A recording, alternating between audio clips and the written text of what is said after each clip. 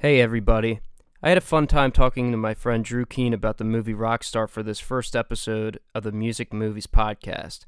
What's a music movie? Well, it's still up for debate, but I think it's just any movie that some way revolves around performing or appreciating music.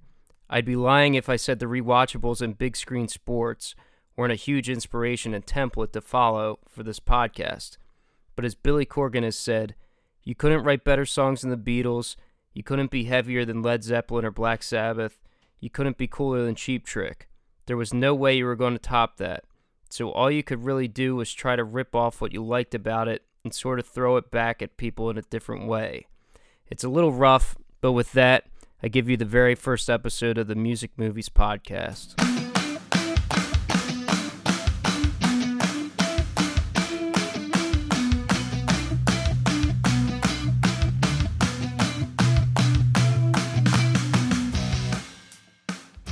Oh, where'd you go? There you are. Oh, okay. There we are. All right, so never done a podcast before, have you? No, but this is a terrible way to start. I mean, I have my notes called "Live the Dragon" because that's what he says like the first line of the movie. He's like, I live the dragon. I live the dragon. Yeah. Well, he's like, yeah. I wear all their clothes. I live the dragon. Yeah. So you and I, we have known each other for a while now. We played in a band for 6 years? We played in a band let's call it 6-7 years. I think. Well, we've known each other forever. Pretty much. Since we were 12 or something. But since 12, yeah. You're 145 now. I'm 30. Yeah. So, yeah, I mean, we've been together for at least 16, 17 years. Yeah. But when we played in the band, one of our go-to movies, I would say, is Rockstar. Whether it came to, I don't know, making jokes about it or quoting it or whatever. But it was one of those movies I feel like we definitely brought up from time to time. And that's why I thought this would be a good movie to pick out and start out with, especially with you, because I knew you I know you.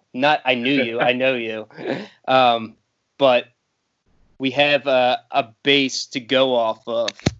So this first segment, I'm going to call it Did You Know? Okay? Because it's a little bit of trivia. Yeah, with this movie known as Rockstar. All right. Yeah. Well, so did you know? This is a simple one. Wahlberg doesn't do his own vocals in this one. Did you figure that? Not. I knew that, and a guy named Jeff Soto is the guy that does his vocals. So it's I read Millie Jenko Matijevich. I don't know what. No, man. Are you sure? I'm. Google that. I looked it up before this, and I'll look it up again. Because there's more than one guy filling in that role of the Steel Dragon singer. So there might have been a couple dudes that were the voice. You know what I'm saying? Like one guy could have been Bobby Beers, and then the other guy could have been Mark Wahlberg's dude. You know what I mean? And then there was a guy at the end that filled in too. It's the two. So it's two guys. It's the Mojekovic Macevic that you said and Jeff Scott Soto are both the singers. Okay. Yeah, I thought. At the end of the movie, that guy, the guy who brings on stage is Miles Kennedy, and Miles Kennedy is actually him singing. He's actually a what? Miles Kennedy. He's in the band. He was in that band Alter Bridge with Mark Tremonti, and he sings with Slash now.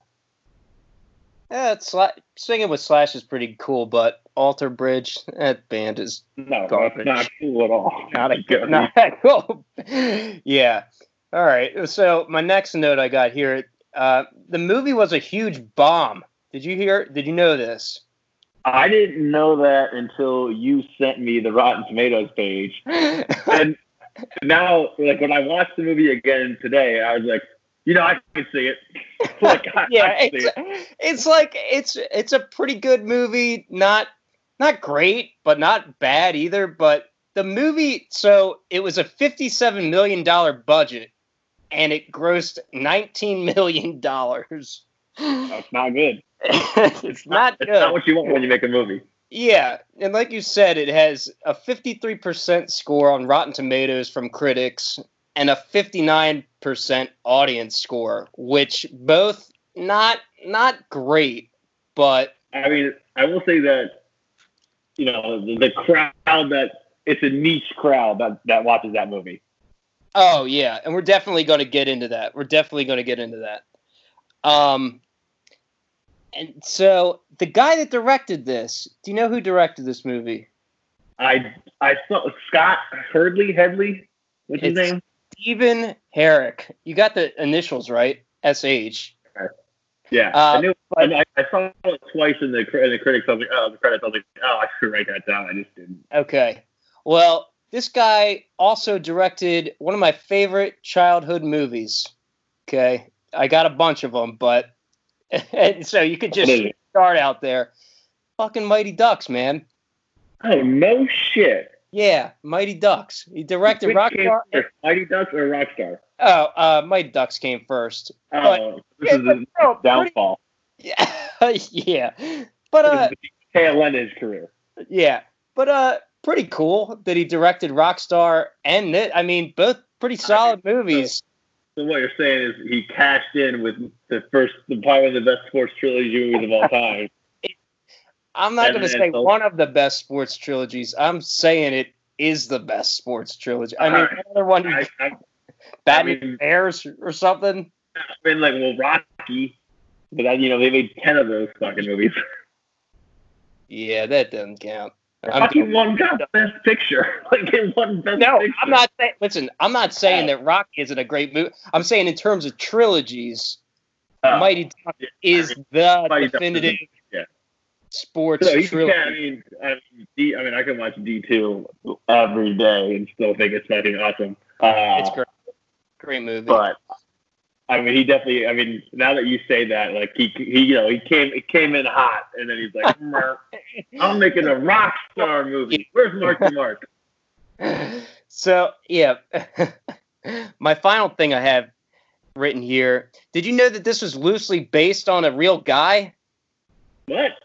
Yeah. Okay. So on the internet it says, as anyone who follows heavy metal or reads previews knows, Rockstar is loosely based on the true story of a salesman turned heavy metal frontman, Tim Ripper Owens, who was tapped to fill in as lead singer for Judas Priest when Rob Halford left the band. It kind of makes sense. I'd have to delve more into Judas Priest. Are you a big Judas Priest fan? No, I mean, I know freaking the log. I know some of their Living After Midnight. I know some of their jams. Yeah, I know some of their jams too, but I'm a huge Judas fan. I'm not looking up Judas Priest videos on YouTube. No. They're pretty good for their hits and stuff, but I'm not going out of my way to listen to them all the time. I'll see them live if they're playing music festival I just happen to be at. Yeah. But I'm not buying a ticket. Oh shit, Judas Priest is here. Yeah. So those were just some interesting facts I learned just researching this movie a little bit. It's very funny. Yeah. Some of the scenes going through the movie that I thought were pretty great. One of the first ones, the tribute band battle in the parking lot at the Steel Dragon show. Now, I think I texted you about this when I was rewatching it. Imagine going to a concert and seeing 5 dudes roll up dressed as the band that we're going to see. What the hell would you think? I mean, you gotta think that people when they went to go see Kiss, they would 100% dress up like Kiss. Okay, that's true. And go to a Kiss concert. That's true. Maybe it's a product of the time. Because now if I saw that, like, I don't know, if we went to see the Smashing Pumpkins and we saw somebody dressing as Billy Corgan, wouldn't you be like, what the hell? I mean, maybe people do. I don't know. Would any relatively older, white, kind of chunky, bald guy look like Billy Corgan at this point? Yeah, maybe. But it wasn't just like it in this movie, though. It wasn't just one dude dressing up as one guy. It was a band. I mean, not only was it the whole band, there was a whole other band dressed as them too. Actually, I wrote down one of the lines when they see them like tear off the one guitar player turns around and goes, "I thought I smelled pussy," and then he sees the other band. And I didn't realize how raunchy the thing was. Like, there's a lot of scenes like that. And they go back to the scene is like when the two fake guitar players were like holding each other. I guess we would call them cloaks or robes. Like, lay off my sweater, bro. Bro, lay off my sweater. Yeah. And if you watch it, the fight escalates, and then Jennifer Aniston, you can see clearly doesn't know what to do in the scene. It's just when they start slapping one of the guys on the back. Or like he's a fight, and when Marky Mark calls out the leather jacket. Have you ever seen a jacket with red lapels? Yeah, that was a great scene. And the thing that I love about that scene is it shows how serious he is about being Bobby. His name's Bobby Beers, right? Beers. Yeah. How serious like he delivered that line, and then one of our lines, which I'm sure we'll get to later, with the same like enthusiasm, like. No. Like really fast, he says it like in a higher pitched voice. He's so confident. He's like, "Have you ever seen red lapels?" Yeah. He's like super confident about it. He knows exactly what Bobby Beers would be wearing. So after that scene, though, they skip over to playing one of their shows with the. Mark Wahlberg's family is in the crowd, and Jennifer Aniston is out there. And the blood pollution show in the refinery? Yes. Yeah. That song, Blood Pollution, like, I thought Stand Up and Shout was the song. And then watching the movie again, I'm like, this song is actually really good. Yeah, it's something like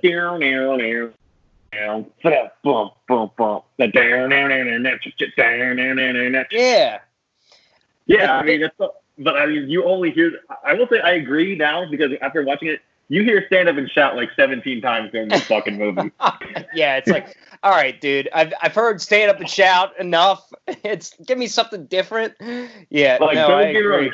"Stand Up and Shout" like absolutely banger, but they play that song every clip that he's on stage live. Yeah. But so the thing I love about that scene though is. Mark Wahlberg's character, what the hell is his name? Chris? And then he goes by Izzy later on. Yeah. Izzy. Yeah. Again, going back to the point that he's such a perfectionist, he doesn't even want his guitarist to like fucking shred at all. That guy Timothy Oliphant, he starts shredding and he's like, "Hey man, what the hell are you doing?" Dude, it reminds me of when Michael Jackson, do you remember, it was in 2001, it was like the day before the World Trade Center terrorist attack happened. They had this Jackson 5 thing in New York where there was a concert, and one of the Jacksons kept going, "You down with OPP?" And Michael Jackson turned to him, he's like, "What the hell are you doing, dude? That is not part of the song."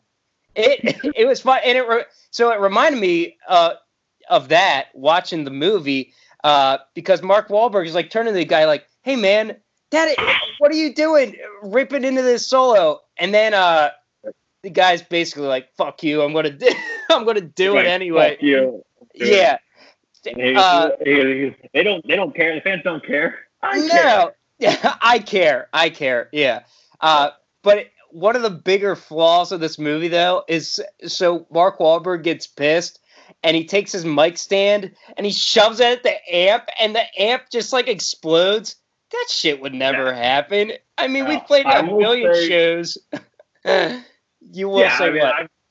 I've poured beer down amps on the inside of the amp on stage before, and nothing's happened. I will say that when he does the shredding thing, that's where like this whole movie I think is pretty good with the playability of making it look like they're playing. That's where they lose it a little bit. Yeah, no, I agree that most of the time they do look pretty solid playing and singing and stuff. That solo is like, dude, he's like going up and down the fretboard. It's like, dude, you ain't touching any strings right now. This move right there, it's like nothing's happened there, cuz he like.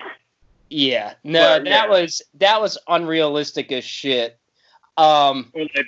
He pulls the cable out, and the sound guy's like, "What happened?" Like, dude, if you're a sound guy, you know exactly what happened. Yeah, what kind of sound guy are you? What do you mean?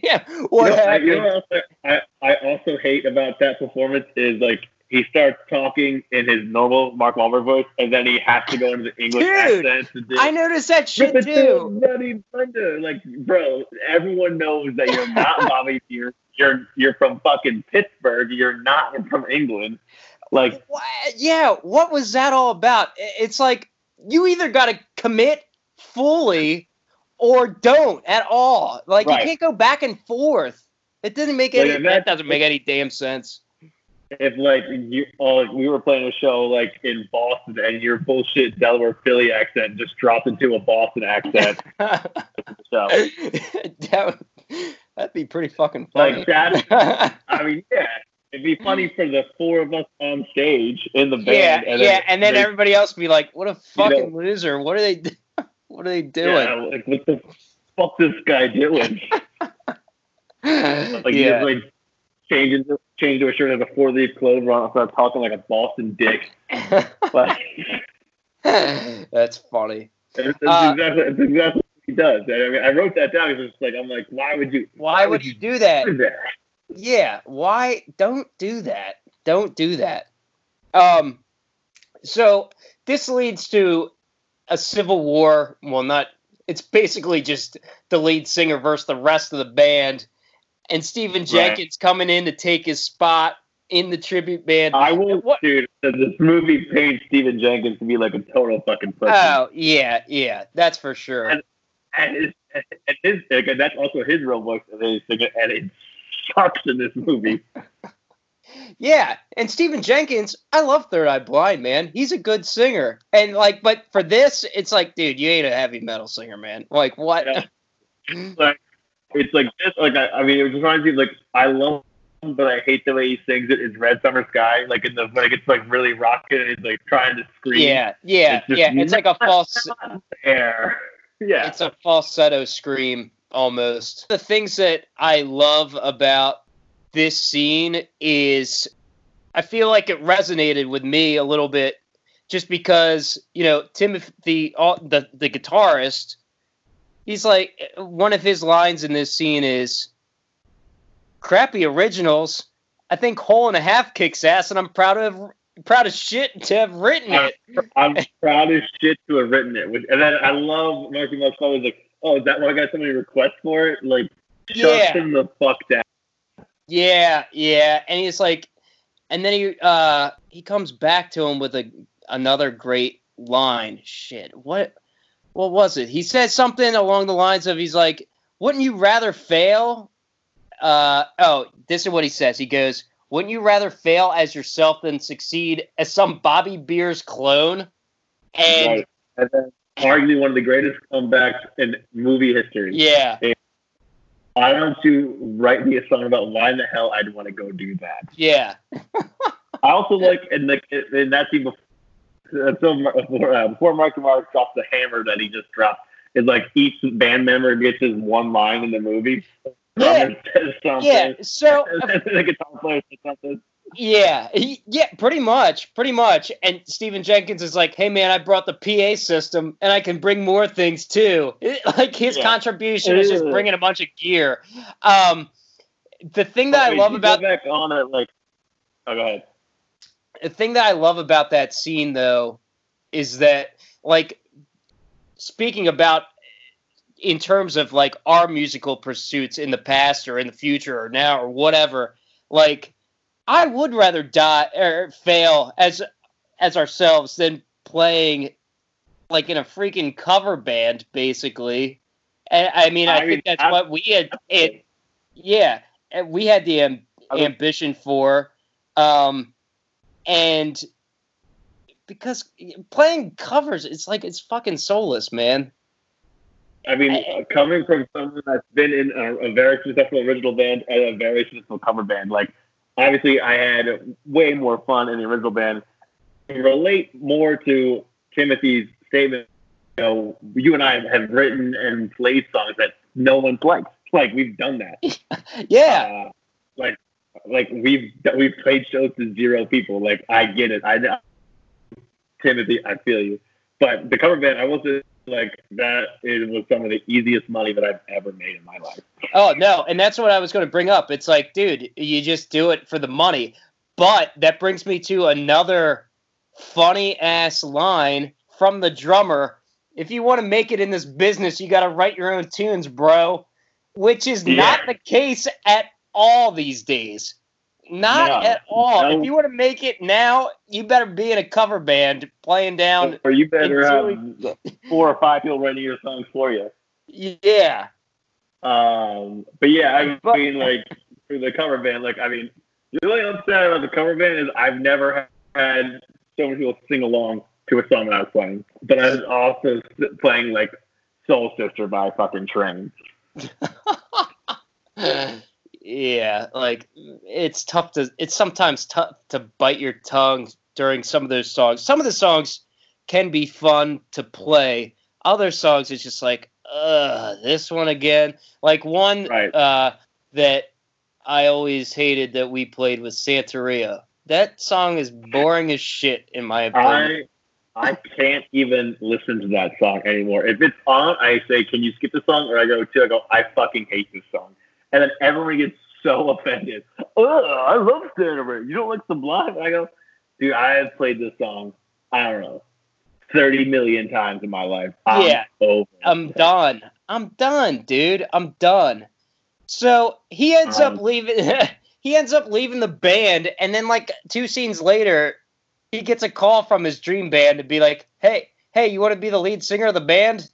And it's just like, yeah, click. Yeah, he doesn't believe it at first, but then, you know, one thing leads to another, and he's auditioning for him, and he gets the gig, and I mean, that's pretty fucking crazy. At first, I'm like, man, that shit wouldn't happen. Apparently, it's based on a true story, though, like I had told you earlier. So yeah, I mean, it's good. And I mean, not only is it based on a true story, supposedly, this is kind of the story of the dude from the lead singer of Journey, that karaoke singer that took out the Asian dude. Yeah, the YouTube guy. Yeah, I mean, like, it's almost exactly like that. I mean, the way that it's funny, that the way that movie portrays it is, like, those 2 chicks were at the Steel Dragon show. Steel Panther comes in later. Steel Dragon show. Want to hand out flyers? Sure. Like, they say at the same time, like psychopaths. And then they're at the live. They get the backstage pass, and then they're at the live show at the refinery holding a camera that looks like it's from the 1974, and it's in 1986 or whatever year it is in the movie. And then the next scene is them out in L.A. in bikinis with Kirk Cuddy, the guitar player. Like, yeah, what series did their lives take? Hey, man, I guess that's just how it was in the business then. I don't know. I guess. I mean, they were the most 80s looking people in the entire movie. Yeah. Oh, yeah. It was definitely a very 80s heavy movie. I think they did a really good job with painting that picture of the 80s hair metal type vibe. I mean, they do it really good, like, when he's fixing the printer and the guy goes, "Are you wearing mascara?" And then his only defense is, "I'm in a band." Have you had to do that in your past when you wore 2 belts or something like that? Because I still wear 2 belts. I have 2 belts on right now. I have worn eyeliner in bands. Like, well, I did the cover band because when we would play bigger venues in the East Coast, like Secrets has a giant indoor HD screen. And I went into this show thinking like they had a makeup artist come to the band's room and do everyone's makeup, and I was like, absolutely not. No way, I'm not doing that because I was an asshole when I was younger. I kind of still am, but now I'm a little more. And then the manager of the band took a picture of my face on the giant HD screen, and I looked like a fucking zombie pizza face 14-year-old. And he was, are you sure you don't wear any of this makeup? So I was like, send that lady back into the room, fucking take it on.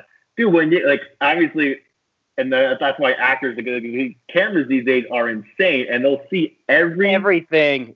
Every square inch of your skin on your face. Like, if you miss the spot shaving or you got a zit coming in, it is the biggest thing you'll see on the screen. Like, obviously, I don't, like, at the time, I wasn't sleeping a lot, so I had, like, it looked like I had 2 black eyes because I had 2 giant bags under my eyes. That's pretty funny. So, like, I have, like, especially the first time I did it, like, when my dad saw me, he's like, are you wearing fucking makeup? And I am. Yeah. I am. Yep. 100% I am. You're in the band, man. You got to wear makeup. And like, it was kind of, it's like, you're in the, I mean, and like, I was so precautious about, like, wearing, clothes on stage that I would never wear, like, just we had the whole, like, vest and tie thing in the cover band, which I hated wearing. Like, essentially we wear business casual clothes on stage. And I was against wearing it. And then one of the band members was like, hey man, mechanics put on shit when they go to work. Chefs put on chef coats when they go to work. You're going to work, man. You got to wear a uniform. I was, all right. I mean, that makes a lot of sense when you say it like that. That makes sense to me. It's like, so like, and in 1980s, what the uniform was to be on stage was mascara, leather, hair, sweater. That's how it was. I mean, I didn't see that until I saw it firsthand. Like, you know what? I mean, that makes sense. This brings up another question that I wanted to ask. The tribute band versus the cover band. And this is something that Mark Wahlberg brings up in the movie, too. He's like, we're not a cover band, we're a tribute band. And you know what? I kind of agree with him. I feel like you got to put a little bit more effort into a tribute band. You do have to look like the guys. You got to hit the notes the exact right way. And you got to be passionate about it more so than a cover band where it's like, here's the top 40. I don't really care about the songs necessarily. Right. I'll learn them, but I'll play them. Tribute band, it's like, dude, you're fucking dedicated, man. It's like, that's what you're playing. I mean, I agree. There's definitely a clear difference. I mean, when you go see a Kiss tribute band, those guys are all, to bring up Kiss for the third time, they're all in the Kiss gear. Well, Kiss or rock, like, so. Or like when Maya Rudolph does the Princess, when her Prince cover band, she's wearing clothes that Prince, like she dressed up like Prince would dress up. Yeah. Yeah.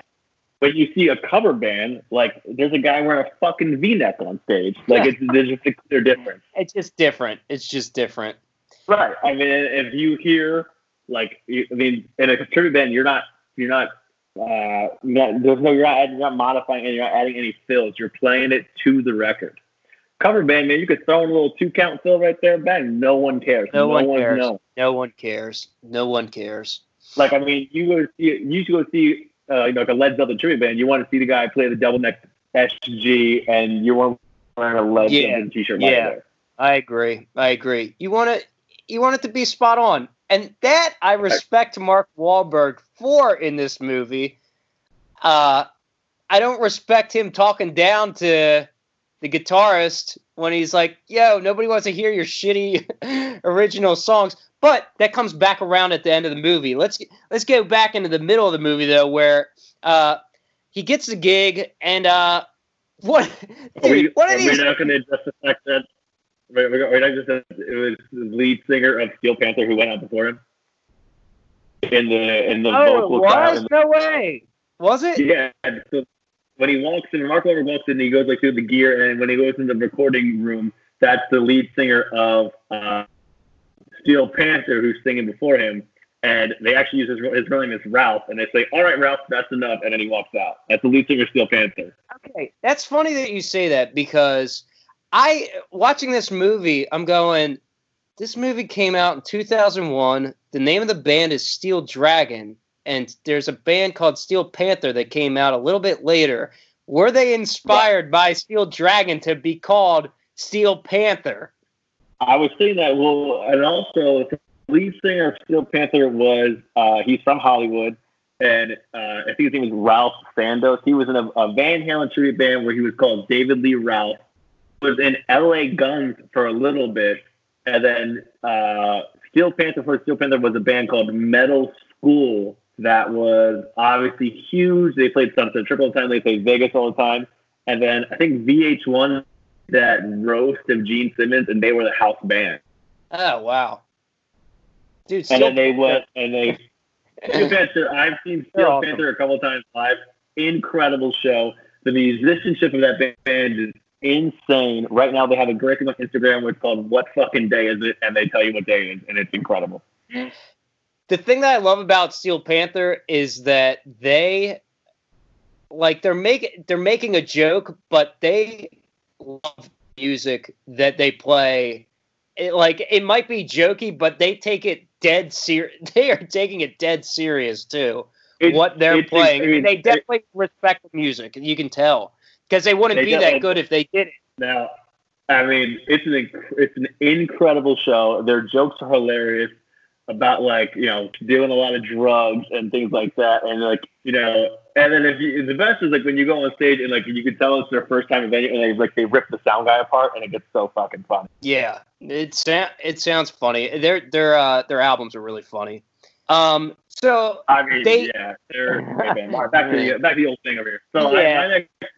I know that is one of my favorite things, and I think this line might get over. People don't catch it, is when they're doing the interview where he comes out as Izzy, and they ask, "How'd you get to sound like Bobby Beers?" He goes, he eats a lot of pussy, and then it cuts to his parents, and then she goes, "Like father, like son." Are you? What the fuck? But then his dad follows up with, "That's my boy." What the hell? Dude. I do not remember this shit being in the movie. And then his brother, who's in another great music movie, we're going to get back to that. He's like, "Mom, Dad, what the hell?" His brother's sitting there going, "Who says that?" What was it? Was it rated R? How can you just let that? This movie had to be a hard rated R. After watching it again, the first time. I thought seeing this before, there was a couple nude scenes with, topless chicks or whatever, but it was way more over the top than what I remember. And so his brother in that scene, do you know what other great music movie he's in? He's in The Wedding Singer. Yeah, man. Glenn Guglia. Yeah. That guy's... He's actually made a comeback. I forget what movie I saw, and I was like, "No shit, that is that guy." But Wedding Singer is one of my favorite movies of all time. Fun about Wedding Singer is when they had obviously I live in Chicago. We had the polar vortex, and I was flying from Philly back to Chicago. I was one of 3 people on the plane. I had one row to myself. I played since 7 a.m. I order a double rum and Diet Coke at 7:30 in the morning, and the stewardess sits down in her own and watches The Wedding Singer with me. Oh, sweet! That's a good dude. We'll have to talk about that movie on another episode because that's an awesome music movie. And then later in that night, line is he's talking in his English accent, and Jennifer Aniston hits him with the "Don't talk about it, be about it." Oh my God. Yeah, that was another. This movie was raunchy, man. I did not remember it being that raunchy. I think the first couple of times I saw it was on TV, so obviously all this shit was, it was, bleached out or whatever. Is that where, do you think you watched this the first time, on cable TV or something, maybe? Oh, I don't know. The first time I watched I'm 100% sure the first time I saw was on like VH1. I couldn't tell you how old it was. I remember that I remember liking it because that song "Rockstar" by Everclear played on the credits. Dude, I think I texted you this. This movie has got a sneaky good soundtrack, and it's not just all hair metal bands. Like fucking Talking Heads, "Once in a Lifetime" comes up in one part. I'm like, this is another good song. Like, I love that. I love that NXS "Devil Inside" is playing the entire time they're on the another good song. There's tons of Def Leppard. There's tons of Motley Crue. I like all that. My next note here is when they're doing the live performance during Blood Pollution. They're playing. First of all, they're opening up the song with his dad's favorite song. Asks if he's playing the song when he sees him earlier in the movie live, and he opens up with it. That's kind of cool. Like if you follow the pieces. The dude fucking slips. Yeah, no, I have this in my notes too. When he slips and he gets back up, that's like a turning point in the movie, like where he's like, all right, I just got to own this shit. And I feel like that is a moment for bands where it's like fight or flight, basically, you know, because this shit has happened before. I'm thinking of one of our favorite bands, Taking Back Sunday, where the bassist got hit in the head with a microphone, gets back up, and just starts playing. Dave Grohl, didn't something happen to him where he fell off and broke his leg in 3 places in Sweden?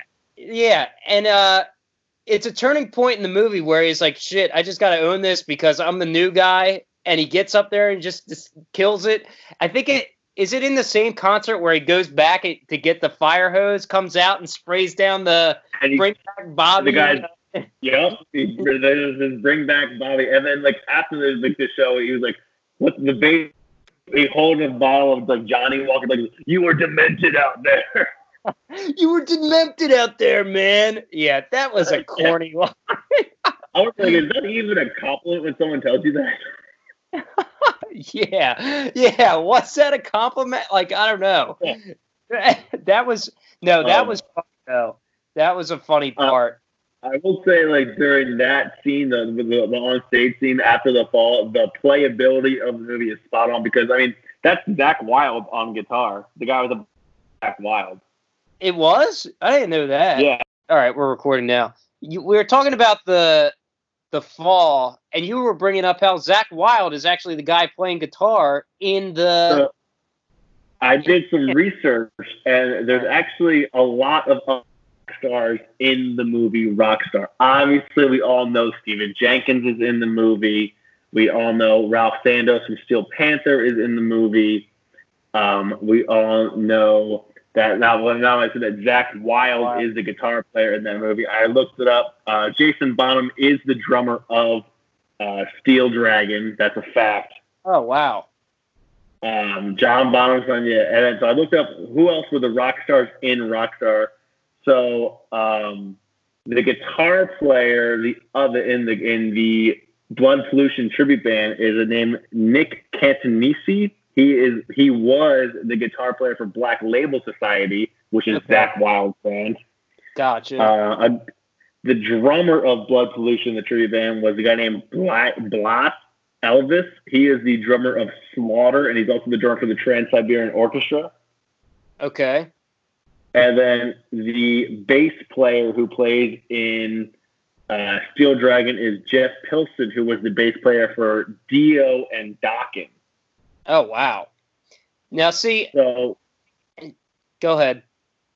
So, I mean, everyone in the band, minus the guy that plays Kirk Cuddy and obviously Chris Cole, Mark Wahlberg, are all for real musicians. So they should look like they're playing the part because they probably are actually playing the shit. All those guys, the soundtrack of the movie to all the Steel Dragon songs, those were real songs that they recorded. Wow. That's impressive. So that's why the playability, which is, I except for that one scene in the refinery where Tim is fucking doing this. Yeah. The playability is spot on because those are the guys that wrote the music. Yeah. Yeah, and it makes sense that he's the one guy that doesn't look legit because he's a actor. Actor. And he was not a guitar player. Not a guitar player. He was really good in Once Upon a Time in Hollywood too, recently. Great movie. No, not a music movie. Not what we're talking about. Not what we're talking about, but another great movie. Having the rock stars in the movie Rockstar, just the fact that you actually had. I mean, 1985, Zach Wilde was not the biggest rock star of all time. Yeah. Neither was Jason Bottom. Jason Bottom's still not that rock and roll, but the main dude in Steel Dragon, not the lead singer, but the main guitar. Did you say that he is a real? Cuddy? Yeah, no, or is he an actor? He is an actor. He's the only guy in the band other than Chris Cole who is an actor. Okay. I was going to say, though, like, even if he is just an actor, that guy gives me Brian May vibes. Maybe it's just his hair, but he looks exactly like Brian May. Yeah. So anyway, just continuing to go through the movie, though. So he falls off the stage, gets up, and kicks ass, and then it's like, all right, we're off to the races here. And then Jennifer Aniston's character just kind of gets shoved to the side. It's like one of the scenes that comes up later on. I'm going to say this too. The first half of the movie is a lot better than the last half, I'd say.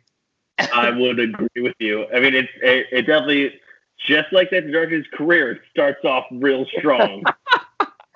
Starts off real strong. Yeah. Right back down.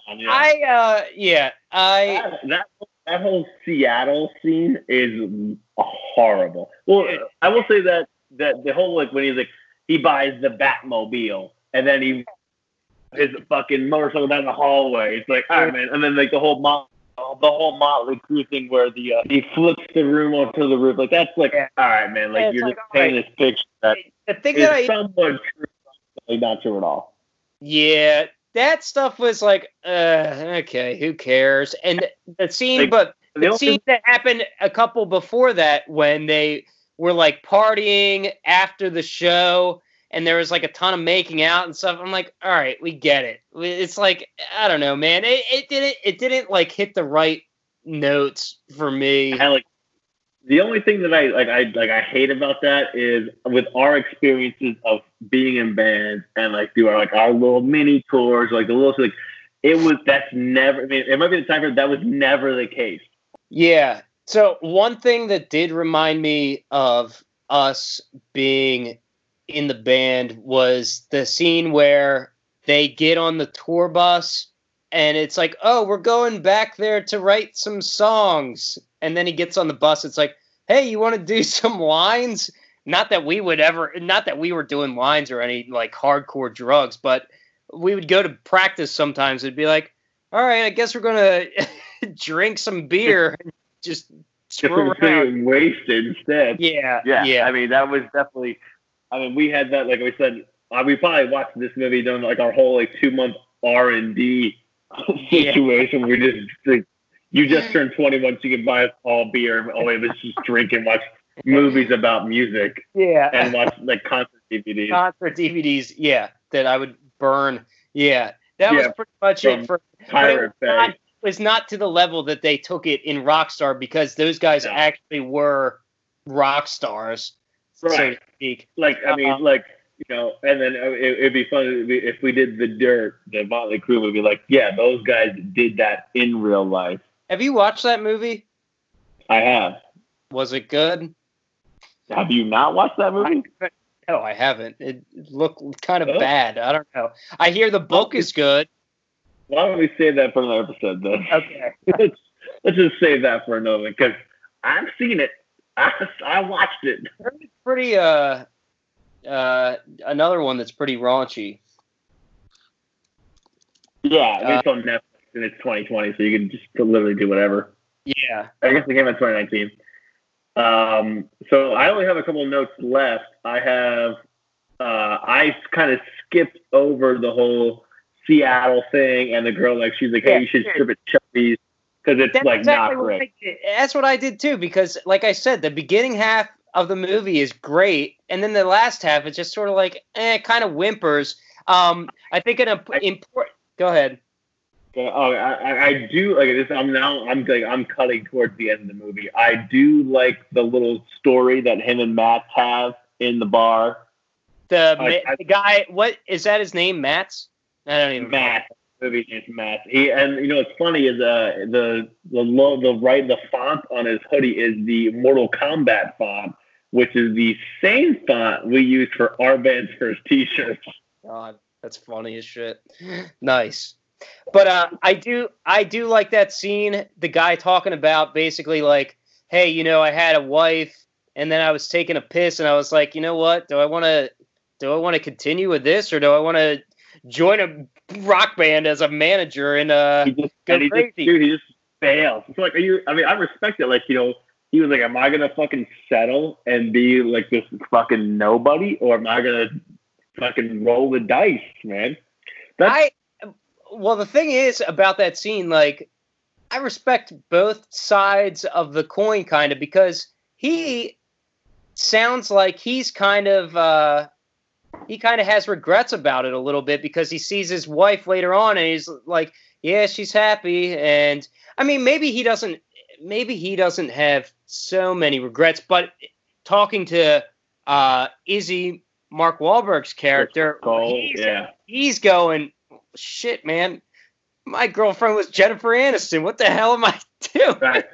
I mean, like, I will say that. I mean, I think other than the whole Seattle thing, where like Jennifer Aniston's definitely being super serious, and she's talking to a very wasted Chris Cole, Izzy, Mark Wahlberg. That is the realest part of the movie, and to perfectly fair, like it hit me so hard. Like, I got up and fucking bounced. Like, I'm in a different state now. It's the third state I've lived in the last 10 years. Yeah. And like, when I went to Amsterdam, and there's a bar called Tales and Spirits, and they have a drink called What If, and it's a delicious drink. If you're ever in Amsterdam, please go there and order it. And they bring it with a little pen and a little piece of paper, and the concept is you write down in a situation like what if, and you decide which what if, like you write down the question that you asked yourself, what if. Oh, that's pretty interesting. And like, my what if was, what if I said no? And like, when I was offered to go to Tennessee, when I was offered to go to Chicago, what if I said no? Then our band would have made it. I mean, we might have. No, I don't know that we would. I don't know. I kind of lost motivation. I think we all kind of lost motivation, and maybe it'll turn around at some point. I don't know. It's 2020, man. Shit's getting weird. It's getting weird. I mean, we probably could do a little something. Yeah, I want to. I definitely want to. Yeah, but like that reminds me of the guy who was taking piss, and he had that what if situation. Like, he thought about, like, am I gonna settle? Yeah. Not, I'm not talking shit on anyone who has settled, but am I gonna settle? Am I gonna fucking roll the dice? And am I gonna go with this? Like, even I'm not. They didn't go into saying if that was an option of the rock and roll band. He just decided that he did not want to do that. He thought that his life was more than what he was doing, which is a very cool thing to do.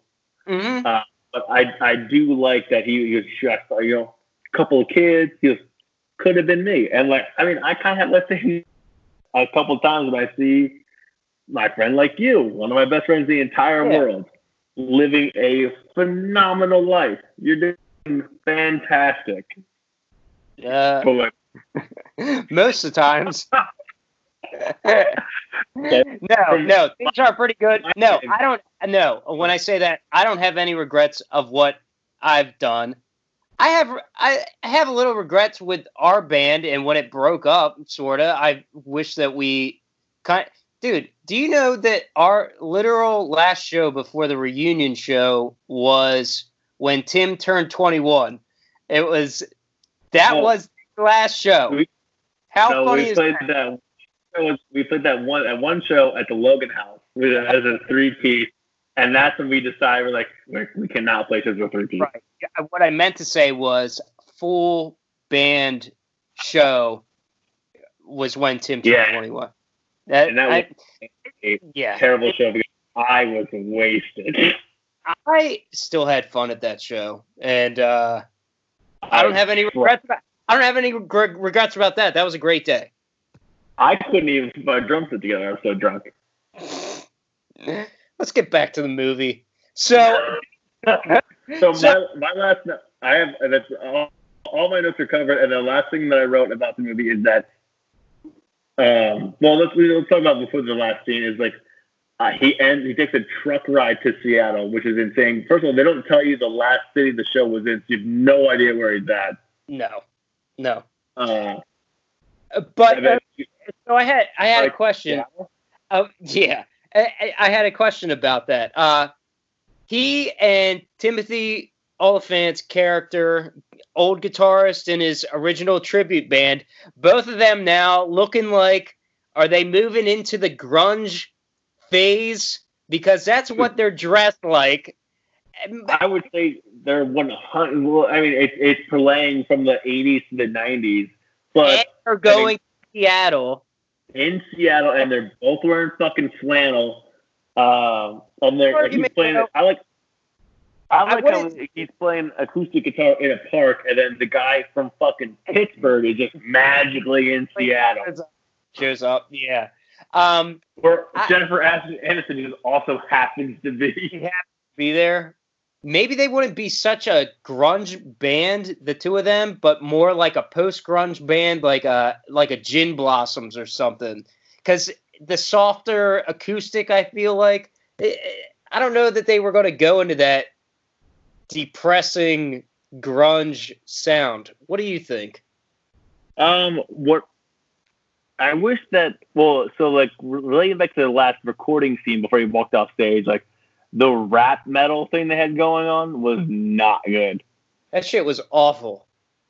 That was I don't even know what the hell he was saying, but that was terrible. I also like in like one of the scenes, like the lines like bitches and hoes and I got clothes, and then the very 30 seconds, not even later, the lyrics are completely different. Was that really one of the lines in the movie? He says in the one song? of the like bitches and hoes and got clothes, and then like that's when it cuts off. Is like, what are you doing with your hands? And they goes, just sing the song the way that it's written. Oh, yeah. And then he goes, yeah, man, this song's good. And you're like, no, it's not. No, it's not. And yeah, and then, in that scene, that's where he decides. He's like, the bail, yeah. Wait a minute, this is not what I want to be doing, because this is the whole message of the movie is like to be yourself, basically. He wants to be somebody else, but then he learns along this journey, like, wait a minute, I actually do want to write some of my own songs. This is bullshit. I don't want to be just a hired gun. And I like the song, let's call it, I don't know the name of the song, I wish I could be colorful, I guess is the name of the song. I think it's a good song. The lyrics are kind of fun. Mm-hmm. But like, I'm not listening to that every single day. I'll listen to it like when I'm drunk, I'm like, yo, listen to this jammer. Like, the same way that I pull out like some goofy song. I have some drinks and I'm like, yo, fucking dude, check out, why can't I think of the band or the name that I've been listening to when I'm drunk sometimes? You've been listening to a specific band when you're drunk? Well, they put on YouTube videos. The guy who produces Blink-182 albums, Goldfinger. Oh my God, Goldfinger. Yeah, I like Goldfinger though. Goldfinger's a good band, and they put like these quarantine videos that were I've seen them. Zoom call. Yeah, and you look, these songs are good. And like a couple days ago, weeks ago, obviously my girlfriend has a full-time job that she works from, and I do not. So I play video games. I play Madden, and we put on 90s alternative mix, and it was just full of bangers. Nice. I like that. For like 4 hours. Here's something though. I like Goldfinger, but the main guy, John Feldman, I don't like him as a producer. He produced the new Blink albums and shit, and he overproduces, I think. What's that? Really? I think he's fantastic. Overproducing. I like the original Goldfinger stuff. Keep it as it is. The new stuff it's good, I guess. I don't know. I mean, I'll have to go back and listen to it. But back to the movie. My final note is that Mark Wahlberg, Chris Cole / Izzy, loves walking off stage. Does he walk off stage a lot in this movie, do you think? Well, he walks off stage to tell Matt, like, when he quits Steel Dragon, he quits, I think it fits, and then he played in the show, like, his only show that they show with the alternative band.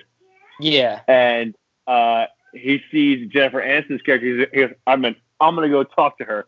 Like, mid-song. Mid-song, yeah. That is true. And, like, the band's still playing in the background, and then he's having a conversation. That is true. And then he just hands off to the other guys, like, it's your turn now. Is that the... Hey, man, just jam it out while I do my own personal thing that has no effect on this band whatsoever. And then this isn't even the last song of the night. I'll get back on and finish. I'll get back on. Yeah. That's pretty funny. So, like, if you think about that, like, I mean, I know I've walked off stage one time because I got way too drunk before a show and I was going to piss my pants during the show. And I ran to the bathroom and came back, and I was going to come on stage, and I did it one time, and I will never do it again. It's like so unprofessional. It's like, not a good look. When people know when bands go on stage, that is their job. They're going to work. To touch on what we said earlier in this episode, you'd also just look like a fucking asshole. Like, you can't hold it for another 20 minutes, cuz. Like, come on. I completely agree with that, and I think that's something that I personally might have taken for granted when we had our band, to not take it as seriously at the time. Whereas now I'd be like, hey, how about, like, fucking work on some more songs or something and not just drink all the fucking time. It's like, yeah, you know what I mean? At the time, though, you're just like, oh, fuck it, this is what rock stars do, man. And that's what they show in the movie, too, though. So I will say that it was fun, though. I don't know. Again, one of the best times of my entire life. Yeah. This movie does paint a terrible picture for younger musicians because that's not how this works whatsoever. No, especially not now. Right. I mean, I don't think this shit is happening at all. No, it will never. I mean, the Journey guy is the last of this ever happening. Well, I'm thinking in terms of the partying aspect and everything, and maybe they do have parties now. I mean, they probably do, but like now it's like you got to make sure the fans and groupies' cell phones are confiscated and all that type of shit. Whereas back then, no holds barred partying and nobody, it doesn't matter. I have worked parties in my current line of work in the restaurant industry where cell phones are not permitted. I've worked parties where you could not bring your cell phone. I believe it. I mean, that's just how it has to be now because everybody's trying to, post shit left and right. And it's like, dude, we're trying to just have a fun time, a private fun time, and you're trying to blow us up here. I don't get that. And if you want, after this is done recording, I will tell you about that party because it is insane. But I will say that I will give Rockstar. I love this movie. I like watching it. I like watching it as a kid. I love Marky Mark in almost most of his movies. I mean, out of 10, you want to rank it out of 10? Well, hold on a second. I'll back up real quick. At the very end of the so he gets back with Jennifer Aniston, right? I think that's what happened. Yeah. I mean, you look great. You look great too. Yeah. I think he ends up in like some kind of Gin Blossoms type band. That's just my opinion. I don't know. I'm thinking more of a Soundgarden. Something like that. Something a little softer than Nirvana or some heavy 90s alternative Seattle band is what he exactly. But a little tidbit at the credits. What song plays in the credits? Oh shit! I thought about writing this down and I didn't. Rockstar by Everclear plays. Yeah, but then there's another song afterwards during the bloopers that's kind of it's kind of meta. That's what I want to say. I didn't write it down. Okay, well, let me tell you. It's Good Vibrations by Marky Mark and the Funky Bunch. And the Funky Bunch boys. How funny is that? It's like, here's Mark Wahlberg starring in Rockstar, and hear his song when he was trying to be like a rap star, I guess. Was he rapping, I guess? I wonder if Marky Mark knew that before Final Cut. Or if he saw the movie and goes, "You motherfuckers put this right, you sons of bitches, you." He's like, I did not want this fucking song in the movie. I will say that the song's terrible, but he put him in Boogie Nights, and that was the beginning of his acting career. I think he acted in stuff before that. Basketball Diaries, he was younger in. Boogie Nights that's my favorite Marky Mark movie. That's what the next thing I want to know is what's your favorite Marky Mark movie? You're gonna go with Boogie Nights? You said what? Departed? Yeah, The Departed. Come on. Great movie. He doesn't have as big a role though.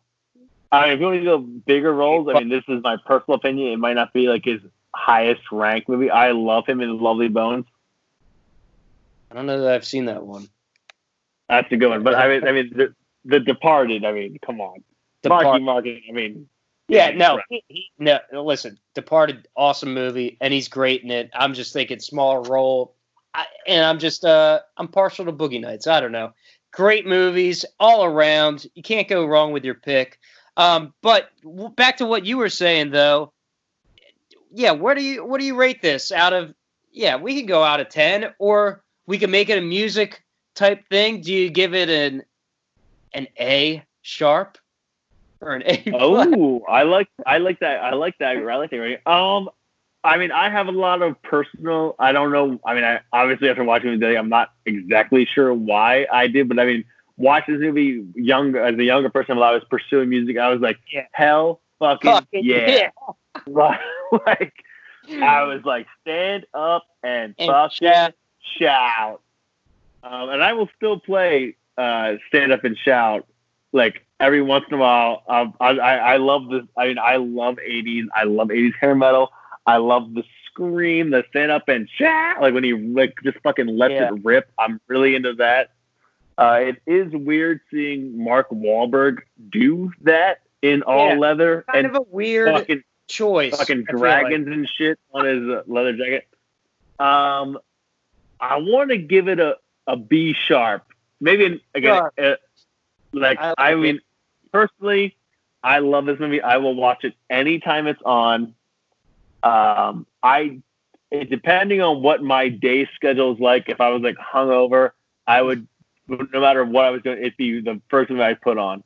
If I was I got an hour and a half to kill, I probably wouldn't put it on. I got you. I saw if it was on HBO and I was by myself, I'd watch it immediately. Yeah, I think earlier you were saying you think you saw it on VH1, and now that when you said that, it reminded me of what their segment was. It was called Movies That Rock, and I think this probably was one of those movies that I definitely. That was the original Music Movies channel, pretty much. I didn't know about the movie at all. Obviously, it came out in 2001. I was 11 when it came out. Yeah. I didn't know this movie until later in my life, when I was playing music full time, and then I saw a movie called Rockstar. I was like, oh, I should probably watch this. This is probably my life plan in the movie right here. Yeah. It's a good movie. I'll probably give it a C sharp. Ooh, a little low, huh? Listen, it's good. The second half of the movie, I love the first half of the movie. The second half, I'm just sort of and unlike you, I respect. Rock is definitely my favorite genre of music, but when it comes to subgenres of music, I don't think hair metal is in even my top 5 types of subgenres of rock. I will say that I love hair metal, and it's not a thing that most people like. My girlfriend's from California, and we went on a California road trip, and I want to make a California playlist of only bands from California, And I put a section, like almost an hour and a half of straight hair metal, and then she was just not about it. Like, I like the ones that kind of transcend, like Van Halen. I don't even know if you would consider Guns N' Roses. Yeah, if they're hair metal or not. Yeah, I like those. But other than that, I'm just sort of like, and that kind of, I feel, is why I put a movie like That Thing You Do over top of Rockstar, which you would disagree with me on, I believe. I would, and we should probably do an episode on That Thing You Do. Yeah, I will say that Thing You Do is a phenomenal movie. I mean, it was one of the first music movies that I've ever watched. I thoroughly enjoy it, but I would take 80s kind of over like 50s and 60s pop. Yeah, see, that's the thing. That's more my style. Right. He's like catchy rock pop type music. It's very interesting that both That Thing You Do and Rockstar take place in the state of Pennsylvania. Is that? Yeah, it is funny. And we're like, well, you're not there now, but we're both and on the East Coast, yeah. Kinda, near. I'm pretty sure That Thing takes place in Erie, Pennsylvania, which is about a half hour outside of Pittsburgh. Yeah. Yeah. Which is where Rockstar takes place. Yeah, that is funny. Dude, it's a breeding ground for great tunes, I guess. I mean, not a lot of good bands come from Pittsburgh. I don't know. But I would love to dive in That Thing You Do. Yeah. But, Rockstar is, it doesn't age well. In terms of if this movie could be made today? Yeah. Or in terms of like, this shit is not PC at all. Twitter would have a field day with the things that they say in this movie. That's for sure. Right. I think that it can't be graded that way though, because it is a movie that takes place obviously in the 80s, and you just kind of got to take it at the time. And things evolve and change. Yeah, that movie ends in like 1998. Does it? Did it say 1998 on there? If you were to guess. I mean, it would go with my Gin Blossoms pick. That's the type of band that they're going.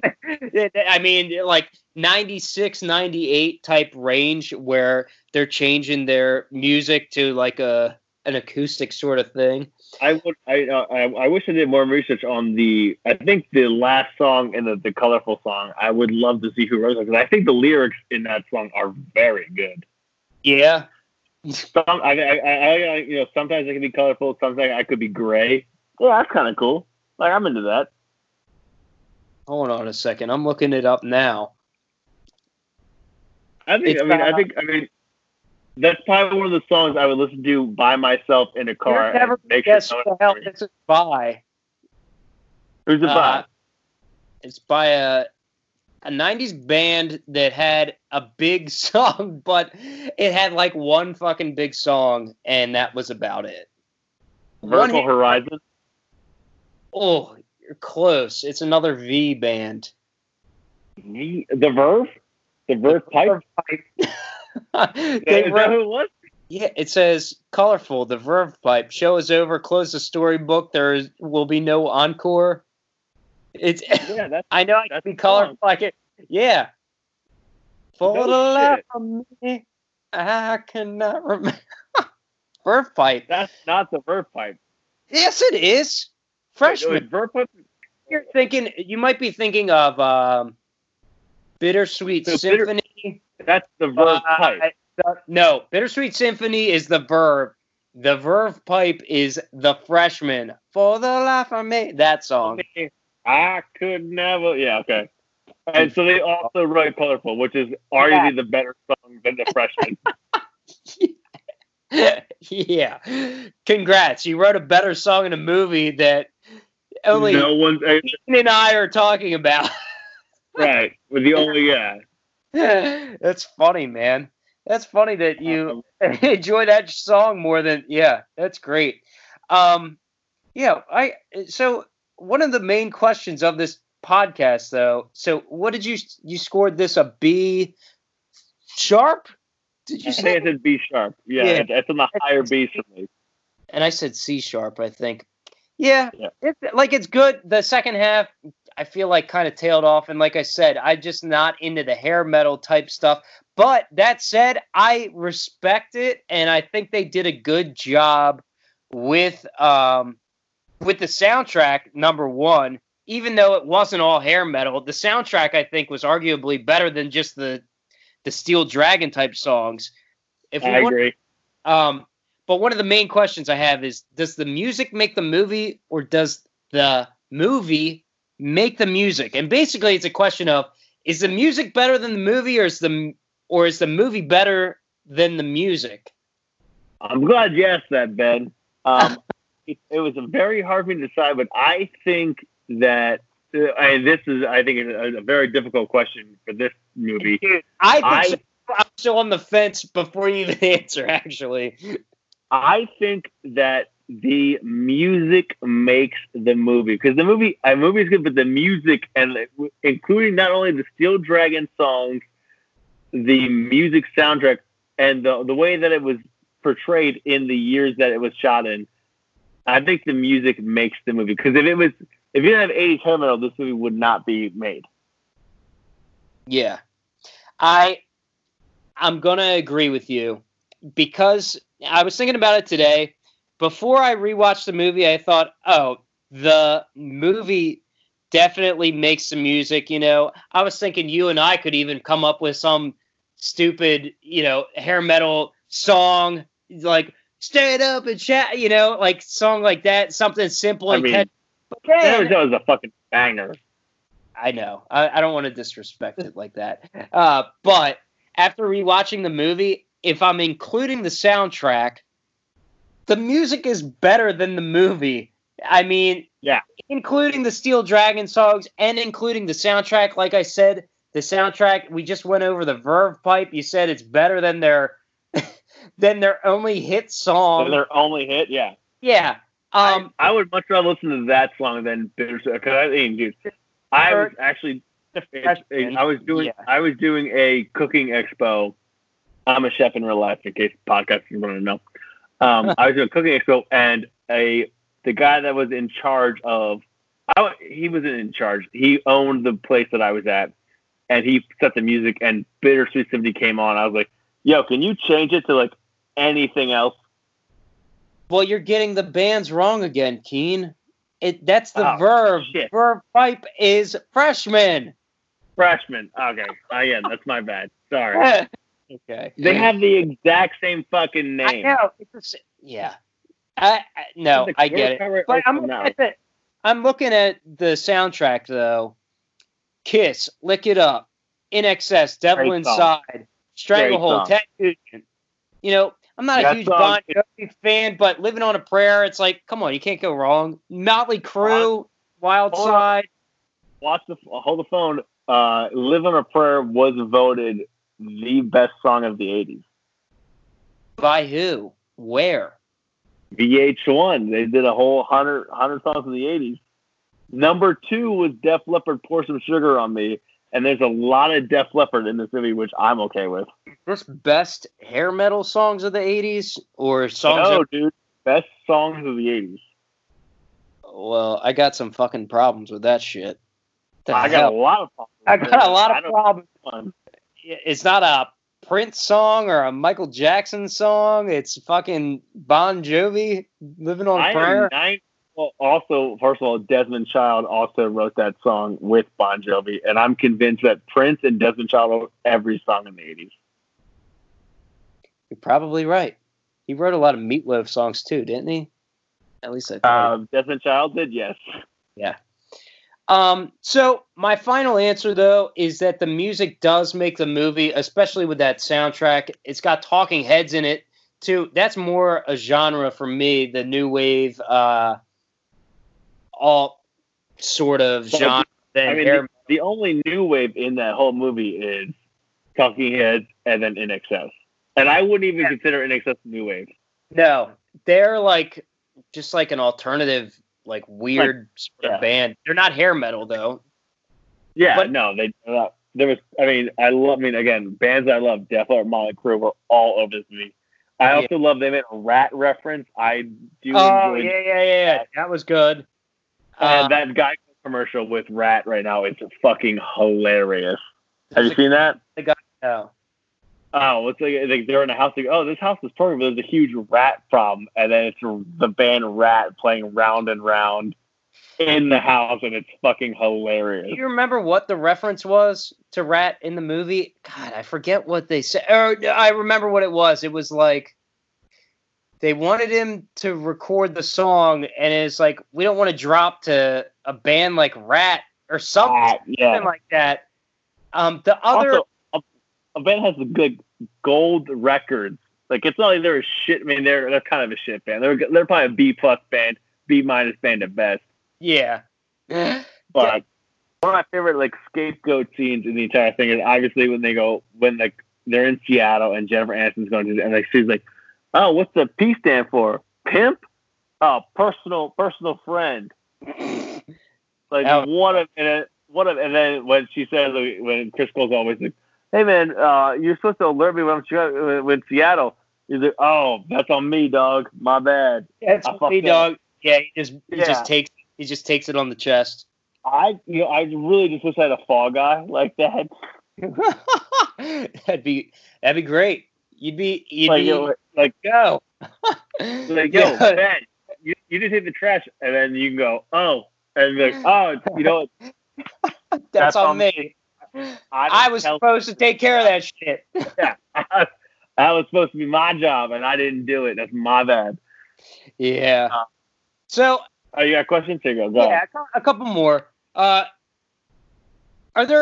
you have a band that you would drop anything to do this for, like this guy did? I mean, I'm guessing you would. I definitely have a couple. I 100% have a couple. With my current ability, which is not nearly as high as it used to be. I used to be very, very good. Let's just say it was at your peak ability. At my peak, if like fucking Blink-182 fucking called me, I'd obviously do it. I'm a huge Stuart Copeland fan. I'm not nearly as good as him, but if the Police called me, I'd answer. It's Travis Barker either, dude. I'm sorry. Yeah. The realest thing that I can get is I could definitely do Alkaline Trio. I could do Derek Grant. Oh, yeah. 100%. You could do Alkaline Trio. I think you could do a lot of these hair metal bands, too. I could 100% do every Motley Crue drum lick ever in the entire world. Yeah. So I've been thinking about it too, and like I'd obviously do this as well. I don't think that I would fill in for the lead singer of one of my favorite bands, though. I feel like that's weird. You know what I mean? Well, no, keep in mind, I love your singing voice. I think you're very similar, but like, you can't sing the way that Vince Neil sings. No, but I'm not even saying that. Keep in mind that Vince Neil cannot sing the way that Vince Neil sings. Yeah. No, but I'm not even saying that. I'm saying it in terms of like me, like say I wanted to fill in for the lead singer of Taking Back Sunday, which I couldn't do because I couldn't hit those notes anyway. Well, yeah, he's incredible. I mean, he's one of the best I've ever heard. Yeah, but my point is, I hear those songs on CD or like on the computer or whatever a certain way. So if I'm singing them, I'm thinking in the back of my head, like, wait a minute, I'm not supposed to be singing these. Adam's supposed to be singing these. You can't replicate the voice is what I'm trying to get at. I couldn't agree more. That said, I would take over Eddie's role in Taking Back Sunday and just play that rhythm guitar power chords all day. And if that's all it takes, that's all I do. Yeah, I can do that. In my line, as a drummer, you need to find a band that the drummer's not the showcase. Like Jimmy Eat World, phenomenal drummer. He does not get nearly enough credit. I could play every one of his licks. Yeah. I think Roger says, phenomenal drummer, does not get enough highlight as much as he should. I can play every one of his licks. I would take over Tom's role in Jimmy Eat World. That's if Rockstar movie starring Ben Young taking over Tom. You sing one song a night. I could do if that. you play it. Yeah. If you play it, exactly. Which I've never seen them play live in the 10 times I've seen them. So, my last question: would you say this is your favorite music movie, or are there more that we got to get to? I will say that it's hard to say. Like personal reasons alone, I love this movie. Like I said, I'll watch it if it's on. I don't know that I would stop my day to watch it. Yeah, but it's good. It's a good movie. Like I think I watched the movie today for almost the entire movie. Let's say for the last 20 minutes, I turned on the Xbox and I started playing Madden. Yeah, I was doing other shit during the second half of the movie too. I'm not gonna lie. I wanted to watch it for this podcast. I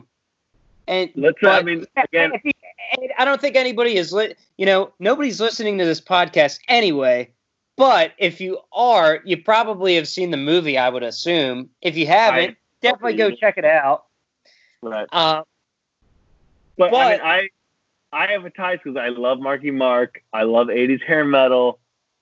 A band named Steel Dragon. I mean, I would go see.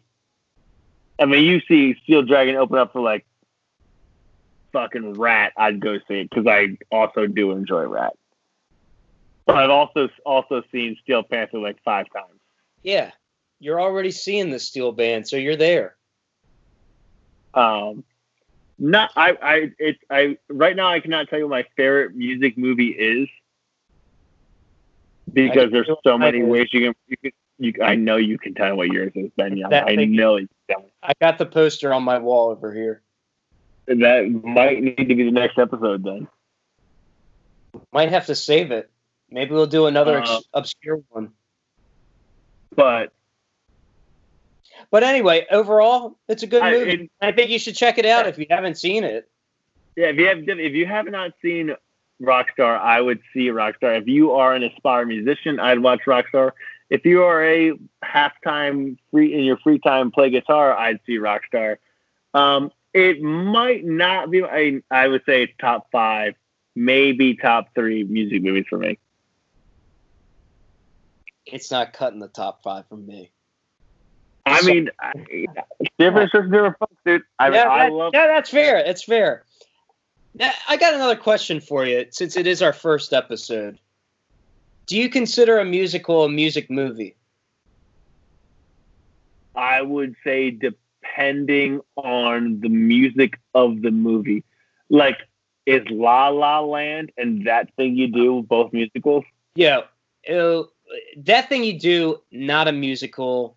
La La Land is a musical, but definitely a music movie because they're not only performing the music as a musical, but they're both aspiring to be musicians.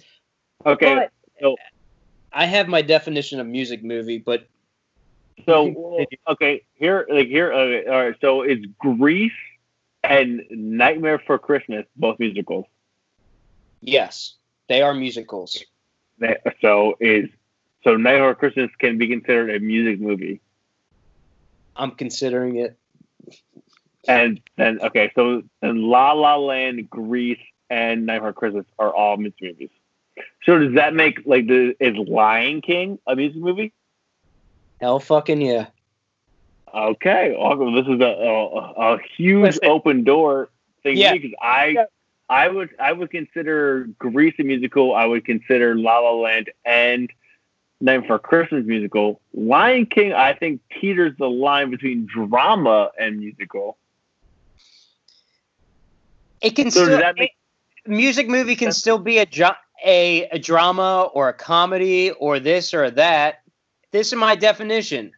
A music movie is any movie that revolves around performing or appreciating music. Okay. All right. Okay. All right. So if people are performing music, whether it be in musical fashion or not, I'm going to count it for this podcast, especially because guess what? If we didn't include musicals, we'd run out of fucking movies real quick. Yeah, sure, real quick. Well, we could also do the other F Word, which I think is an incredible documentary, which is about music. It's called The Other F Word. You haven't seen it? No. Oh man, it's sad. It's about punk rock guys like Fletcher from Pennywise is on it. Oh wait, no, I have seen this. It's about the punk rock dads. Yeah. Punk rock dads, yeah. Yeah. No, it's good. Shit. I would consider this a music movie because it's about a bunch of musicians being dads. Yeah. But there's no positive way to talk about this fucking movie other than, hey, they're great dads. They're good. The bands are good too, but they're good dads. Like, how could you talk about that? Yeah, we could figure it out. But anyway, any final thoughts on Rockstar? Love Marky Mark. He loves walking on stage. I wish it was. I mean, the only downside is it's relatively, and I would say it's 86% relatable. But some of the shit will never happen. Yeah. No, I agree. I think it was a good movie, and yeah, I enjoyed it. I enjoyed doing this podcast too. What do you think? I think we should do this just be you and I just breaking down movies. All right. Well, also, I thoroughly enjoy that because we're hanging out again. We haven't done it in probably 4 years. The last time we hung out was at Outback Steakhouse, and then you came over to my place for a little bit. I would say this movie is... I don't drink beer, and you got so upset. I would say this movie is the Outback Steakhouse of music movies. How would you feel about that if I said that? I think it's a little better than the Outback Steakhouse. I mean, again, personal opinion, I think it's a little bit better than the Outback Steakhouse of movies. I'm just busting your balls, man.